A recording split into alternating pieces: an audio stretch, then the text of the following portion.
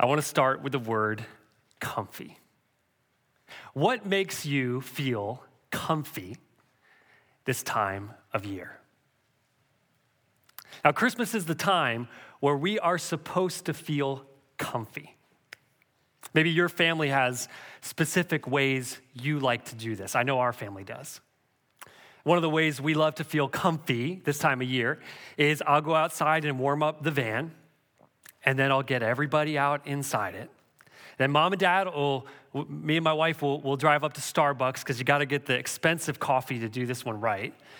And we'll drive around and look at all the decorations in different neighborhoods and people's houses. You know, there's even those ones sometimes where you can drive up and put your radio station to a specific radio station, and the whole house is jumping with the song. And I don't know what I'm doing in my life wrong. I don't have time to do that in my life, but I'm thankful some people do because it's awesome.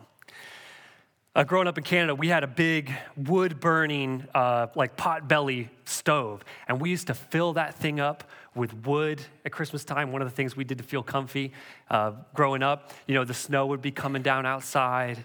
You turn the lights down lower in the living room with all the decorations everywhere, that big fire going. Nothing made me feel more comfy as a kid than that.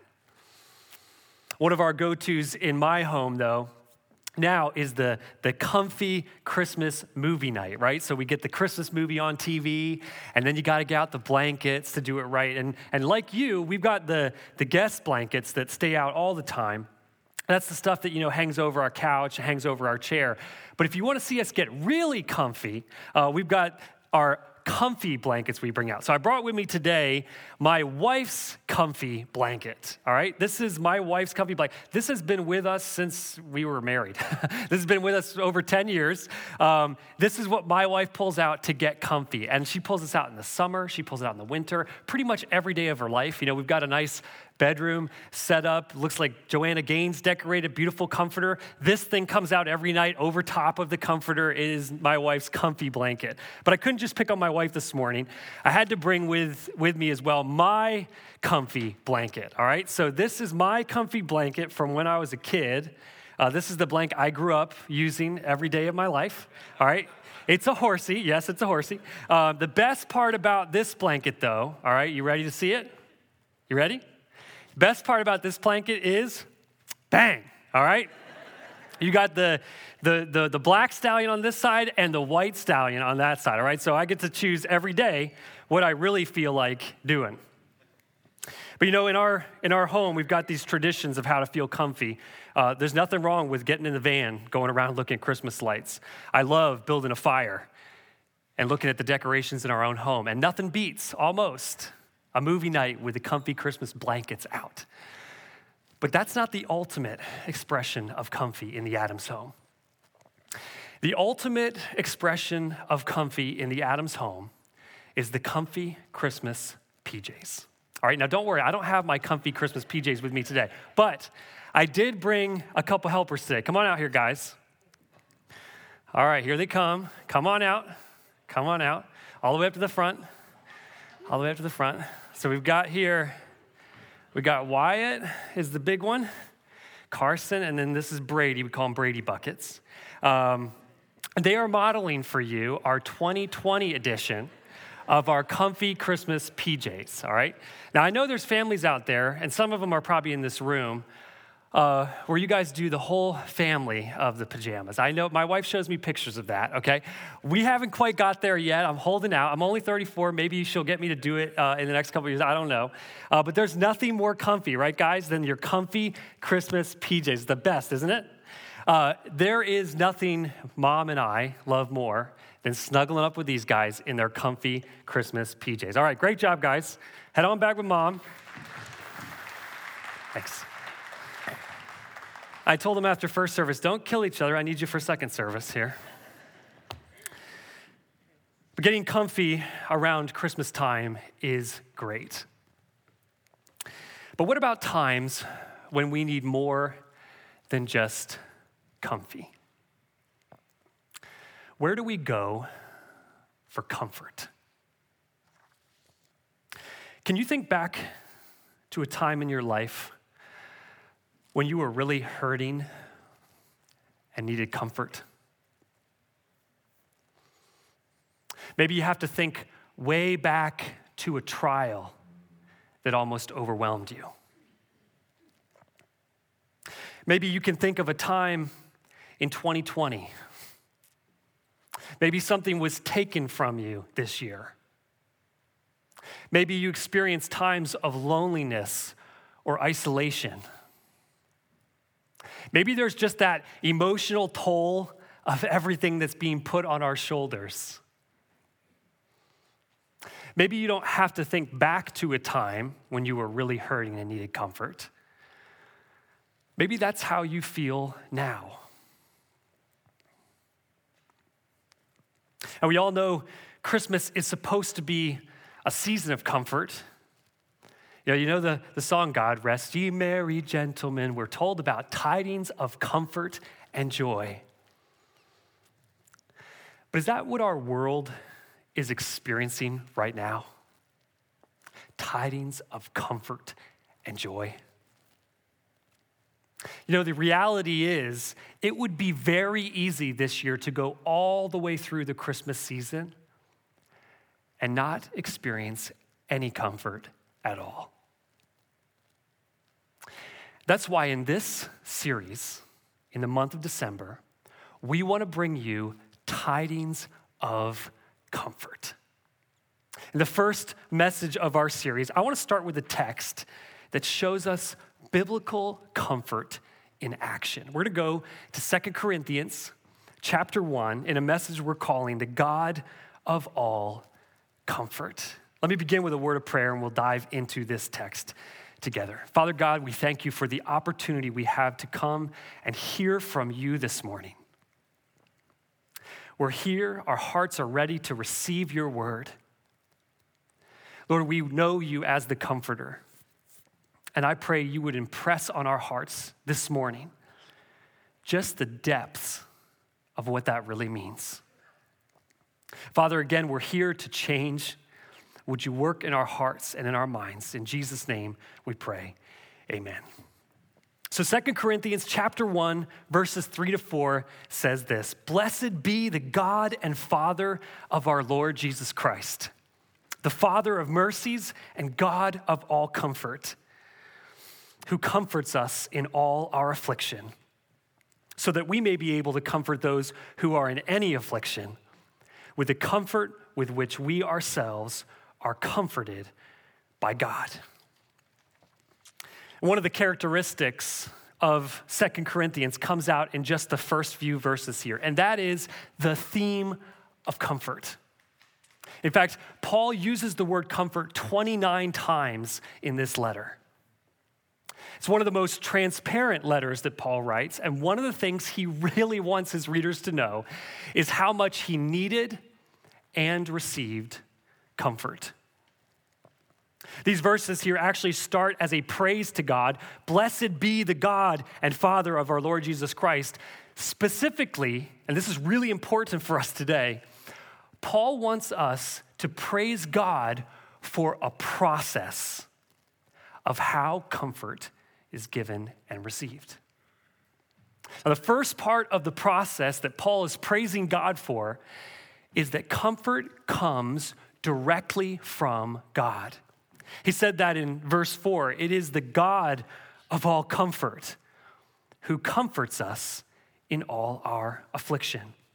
Paul says the first thing that we need to know about comfort is that God himself is the God of all comfort, and he comforts us. Now, I said, for Paul, the word comfort is very important.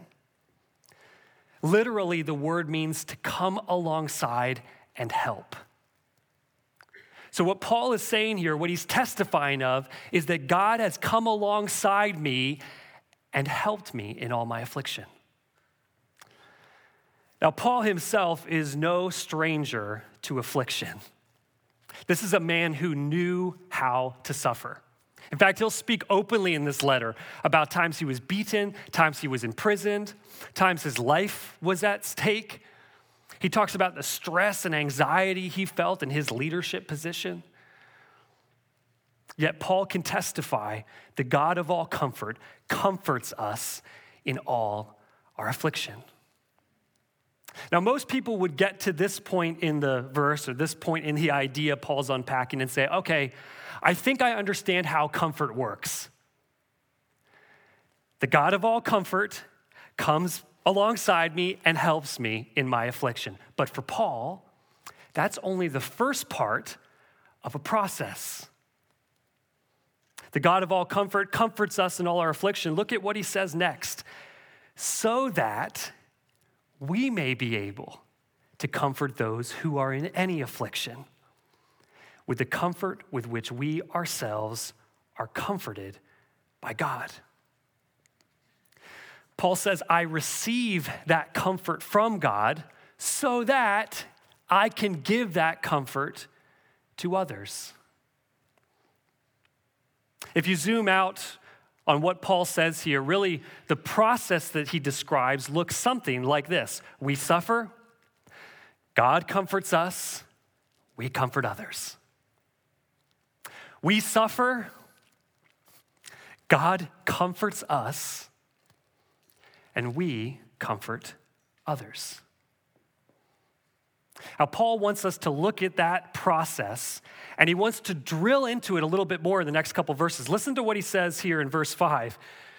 For as we share abundantly in Christ's sufferings, so through Christ we share abundantly in comfort too. In other words, we will suffer like Christ did, but we will experience comfort in measure with that suffering. He goes on in verse 6.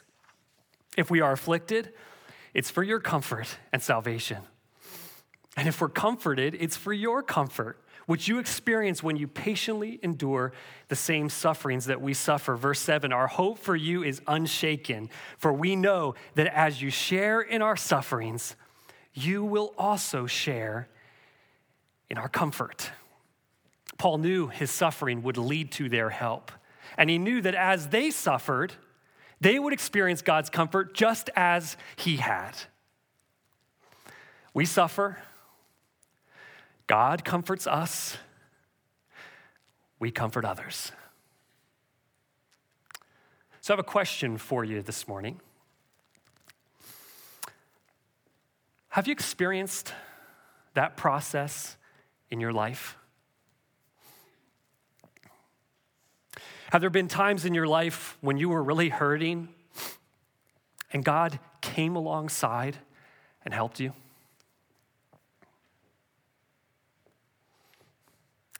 Have you ever been comforted by God and then turned and comforted somebody else?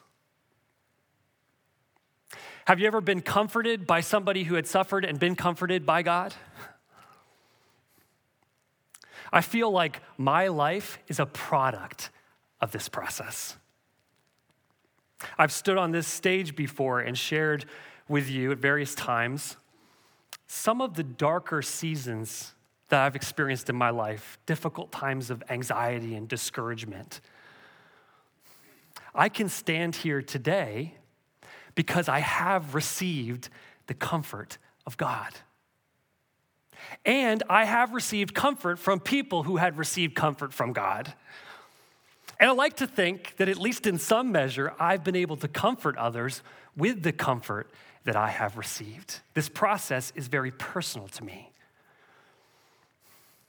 And that's exactly where Paul goes next in our text. He makes it very personal. So he knew this church well that he's writing to, and they knew him. In fact, he had planted this church. He had lived with them for about 1.5 years. Even after he left, he continued a relationship with them by writing letters. So that's 1 Corinthians that we have. There's at least one other letter he talks about in 2 Corinthians that we don't have, and there were probably more. These are people that knew Paul well, but he was about to take his relationship with them to a whole nother level and get more personal with them than he ever had before. Listen to what he says in verse 8. For we don't want you to be unaware, brothers, of the affliction that we experienced in Asia. For we were so utterly burdened beyond our strength that we despaired of life itself.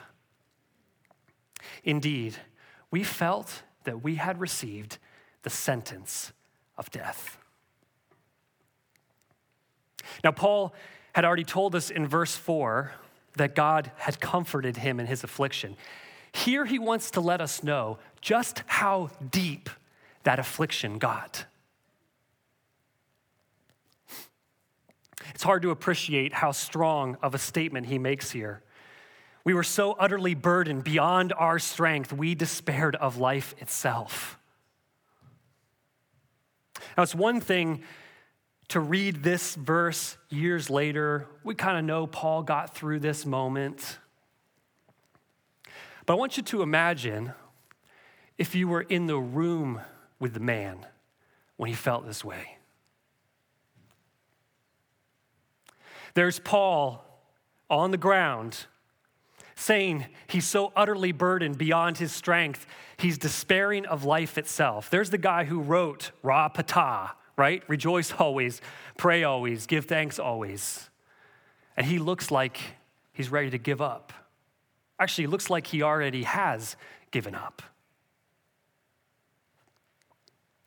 Friend, if you're in this room this morning or watching online, and you have had seasons of your life where you have felt this way, this verse tells me you are in good company. Some of you might know the name Charles Spurgeon. He's a famous pastor from about 150 years ago. He very publicly battled deep and dark seasons of discouragement. He wrote this on one occasion: "I am the subject of depressions of spirit, so fearful that I hope none of you ever get to such extremes of wretchedness as I go." I love that we have little books that are published like this one called Spurgeon's Sorrows that tell his story. You know, there are many, many faithful people who go through seasons of tremendous darkness and pain. Paul did in our text. He was able to be open about it with the Corinthians. Let's be a church that can talk about that kind of thing too. Now, we don't know exactly what led Paul to the point he was at. All we know is that he experienced some affliction in Asia. Now, we do know that later on he talks about in chapter 12, he suffered from what he calls this thorn in the flesh. Might have been some kind of physical ailment that he had. He had prayed for God to remove it, but God did not. He also gets very detailed in this letter in chapter 11 about some of the specific afflictions he had suffered. Listen to the list he gives in 2 Corinthians 11, 23 to 28. He talks about far more imprisonments with countless beatings, often near death. 5 times, he says, I received at the hands of the Jews the 40 lashes less one. 3 times I was beaten with rods. Once I was stoned. 3 times I was shipwrecked. A night and a day I was adrift at sea on frequent journeys. In danger from rivers, danger from robbers, danger from my own people, danger from Gentiles, danger in the city, danger in the wilderness, danger at sea, danger from my brothers, from false brothers, in toil and hardship, through many a sleepless night, in hunger and thirst, often without food, in cold and exposure. And apart from other things, there's the daily pressure on me of my anxiety for all the churches. Merry Christmas, everybody. Paul was constantly afflicted. Constantly afflicted. But what he wants us to know now is that comfort came. He goes on to say in the next verse, love this, but that was to make us rely not on ourselves, but on God who raises the dead. He delivered us from such a deadly peril, and he will deliver us. On him we have set our hope that he will deliver us again. Remember that process Paul described? We suffer, God comforts us. Here it is on full display in Paul's own life. He tells us that process that I described, let me tell you how much I suffered. Let me tell you how low I was. And yet comfort came to me. Notice what that did for Paul. That was to make us rely, he says, not on ourselves, but on God who raises the dead. You know, when God allows us to go through difficult times and then comes alongside and helps us, we learn a very valuable lesson. We learn to depend on him. I'll talk to people sometimes who'll say, that religion stuff or, Jesus Christ, that's just a crutch. I always turn that around to people. Yes, it is a crutch. It is. I have learned how much I depend on God. I have seen my life when I depend on me. It's not pretty. You can ask my wife. Paul tells us here firsthand his testimony of going through difficulty and being comforted by God. I love how this verse ends. He delivered us from such a deadly peril, and he will deliver us. On him we have set our hope that he will deliver us again. Look at where Paul had learned to put his hope. It wasn't on circumstances. It wasn't even on deliverance. He says, I put my hope on him. It's a great reminder right in this verse of why this is so relevant, even especially this time of year. This is the time of year we celebrate the coming of Christ. We'll have opportunity in our calendar to think about not just Christ coming, but all that means for us. It's a great opportunity to remind ourselves that our hope is put on nothing else but Christ. As God's people, we cannot put our hope in a leader or an economy. We cannot put our hope in a vaccine, right? God help us. We can't put our hope in our own strength. We can't put our hope in our past successes or our track record. We can't have the thought, I've made it through enough stuff in my life on my own. I'll be okay. We have to learn the lesson that Paul gives us here. I depend on God, and my hope is in Christ alone. So since Paul made this whole process personal, let's think about the big picture of his life. Isn't it this? Isn't this the big picture of Paul's life? We suffer. God comforts us. We comfort others.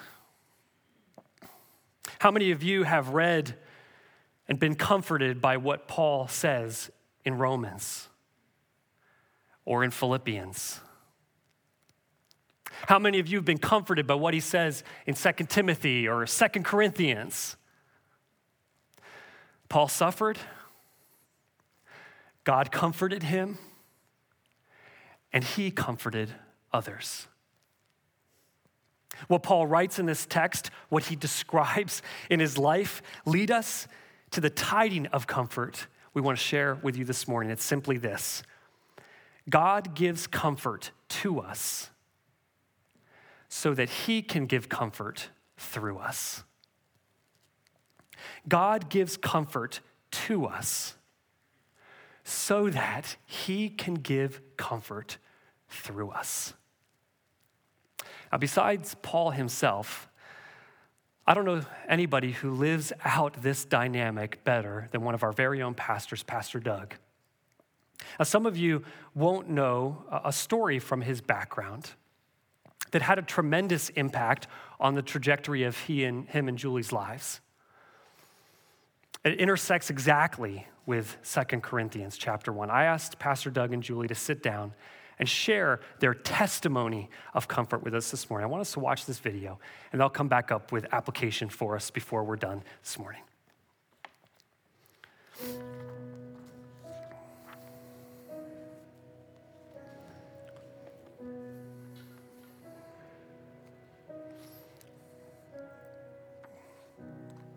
Our twins would be 40 years old the day after Christmas this year.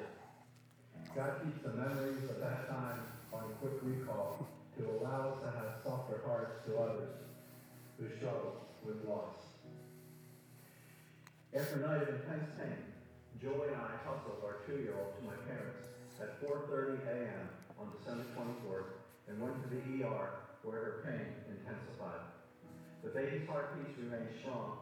Believing that the womb was the best place for our 31-week preborns, the doctor recommended medicine to relieve Julie's pain and close monitoring in the maternity wing room.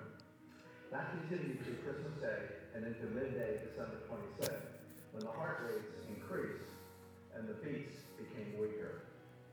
Julie's life was now in danger, and an emergency C-section was performed. By 10 p.m. that Friday evening, my bride sat on a wheelchair and held her perfectly formed, lifeless twin boys with me standing beside her. As I held David and Daniel, I was numb. For several days, I could not even cry. Why would I endure such a difficult pregnancy for 7.5 months and have nothing to take home with me but a copy of their hand and footprints and my evidence? My husband and the funeral director buried the boys alone while I was still in the hospital. Our pastor and his wife were with me instead. My husband got me out of the maternity wing into a private room where I would not hear other babies crying. Having our son Douglas at home kept me from going insane. The First Baptist family were wonderful. Cards, flowers, meals for 2 weeks, so many expressions of love. Both of our families were great as well. Yet I experienced something I had never felt before or since then, anger at God. In the long weeks ahead, it was God's word that ultimately brought us peace and comfort. My heart had been torn, but God's love smothered the anger and gave me the assurance that I would heal. God knows me. After all, he will sacrifice his only son for me. In the first days of our pain, our pastor shared these words from Isaiah 26, 3 and 4. You will keep him in perfect peace, whose mind is stayed on you, because he trusts in you. Trust in the Lord forever, for the Lord God is an everlasting rock. He proved to be our rock, still is, every day. Then 2 Corinthians 1, blessed be the God and Father of our Lord Jesus Christ, the Father of mercies and the God of all comfort, who comforts us in all our affliction, so that we may be able to comfort those who are in any affliction with the comfort with which we ourselves are comforted by God. God comforts us and makes us empathetic messengers of his comfort. The afflictions we each face are different, but the precious comfort is from God each time. God is good, and his love endures forever. I often tell people that God used those two little guys to take a 26-year-old boy out to the woodshed and grow him up. God used that time to prepare me for family care ministry by teaching me what it means to have something taken away from us. The ache never fully goes away. That ache allows us to minister to others. God knows the ache. Blessed are they that mourn, for they shall be comforted. Jesus is our peace, our comfort, and our joy. We are so blessed with 2 wonderful sons, 2 lovely daughters-in-law, and our fabulous 5 grandsons who have all trusted Christ as Savior, and 2 boys waiting for us in heaven.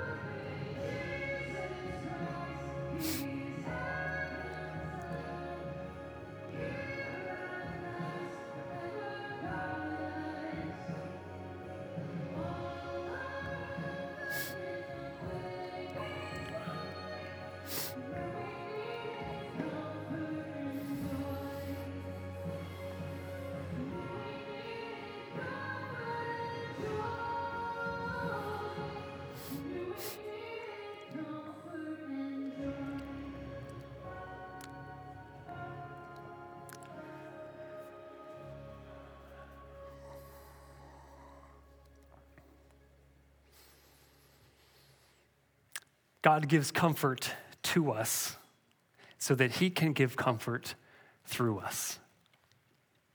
I want to ask a simple question for our application this morning. It's just this question. How has God uniquely comforted you so that you can comfort others?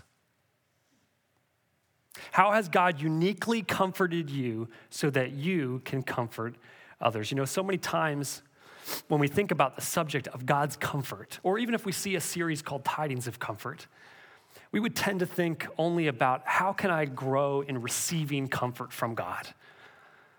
What Paul teaches us in 2 Corinthians 1 is that's only part of a process. We receive comfort from God so that we can comfort others. So how has God uniquely comforted you so that you can comfort others? I know there are some seasoned leaders in this room. Maybe you had your own business or you ran something over the course of your career. You can think back to, years of ups and downs and difficulties. And as you think back in hindsight of all that you've been through, you know that there are specific ways that God has comforted you over the course of your life. I wonder what young leaders God may have put in your circle of influence.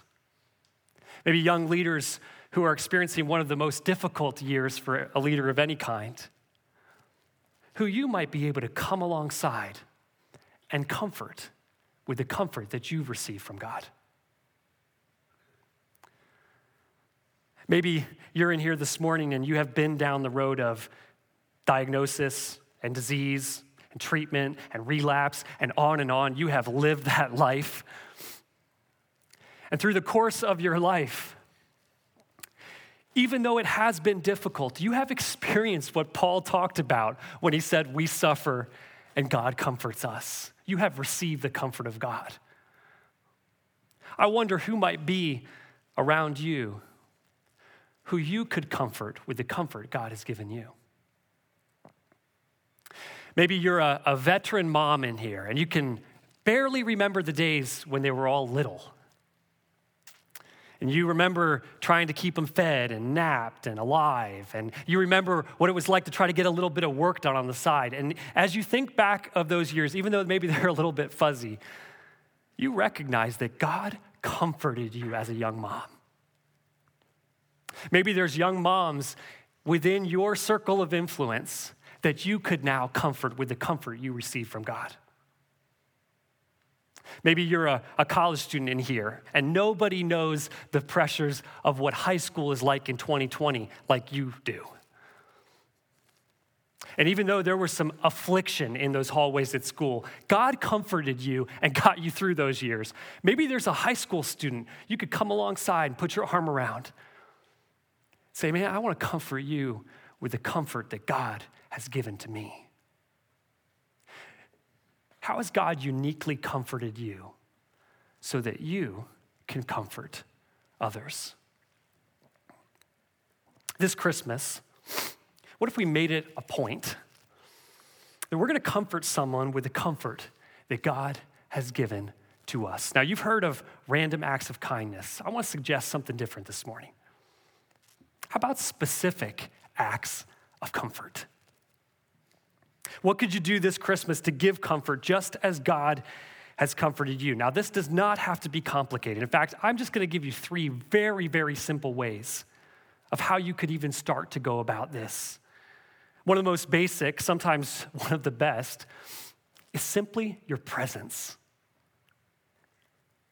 This is something Paul himself talks about later in 2 Corinthians in chapter 7, verse 6. Listen to what he says.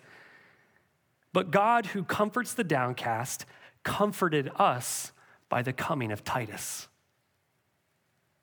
Sometimes one of the best things you can do is simply provide your presence to somebody. This is something I've got to learn firsthand when I get to tag along to a hospital visit with Pastor Doug or Pastor John. In fact, I tried to do this with Pastor John when he had knee surgery earlier this year. I went to see him in his hospital room, and I sat down beside him, and I said, what do I say? Because I don't do this very much. This is your thing, man. John told me one of the things you can do is simply be in the room. Simply provide your presence. Here's another way you can provide comfort. You can meet a need.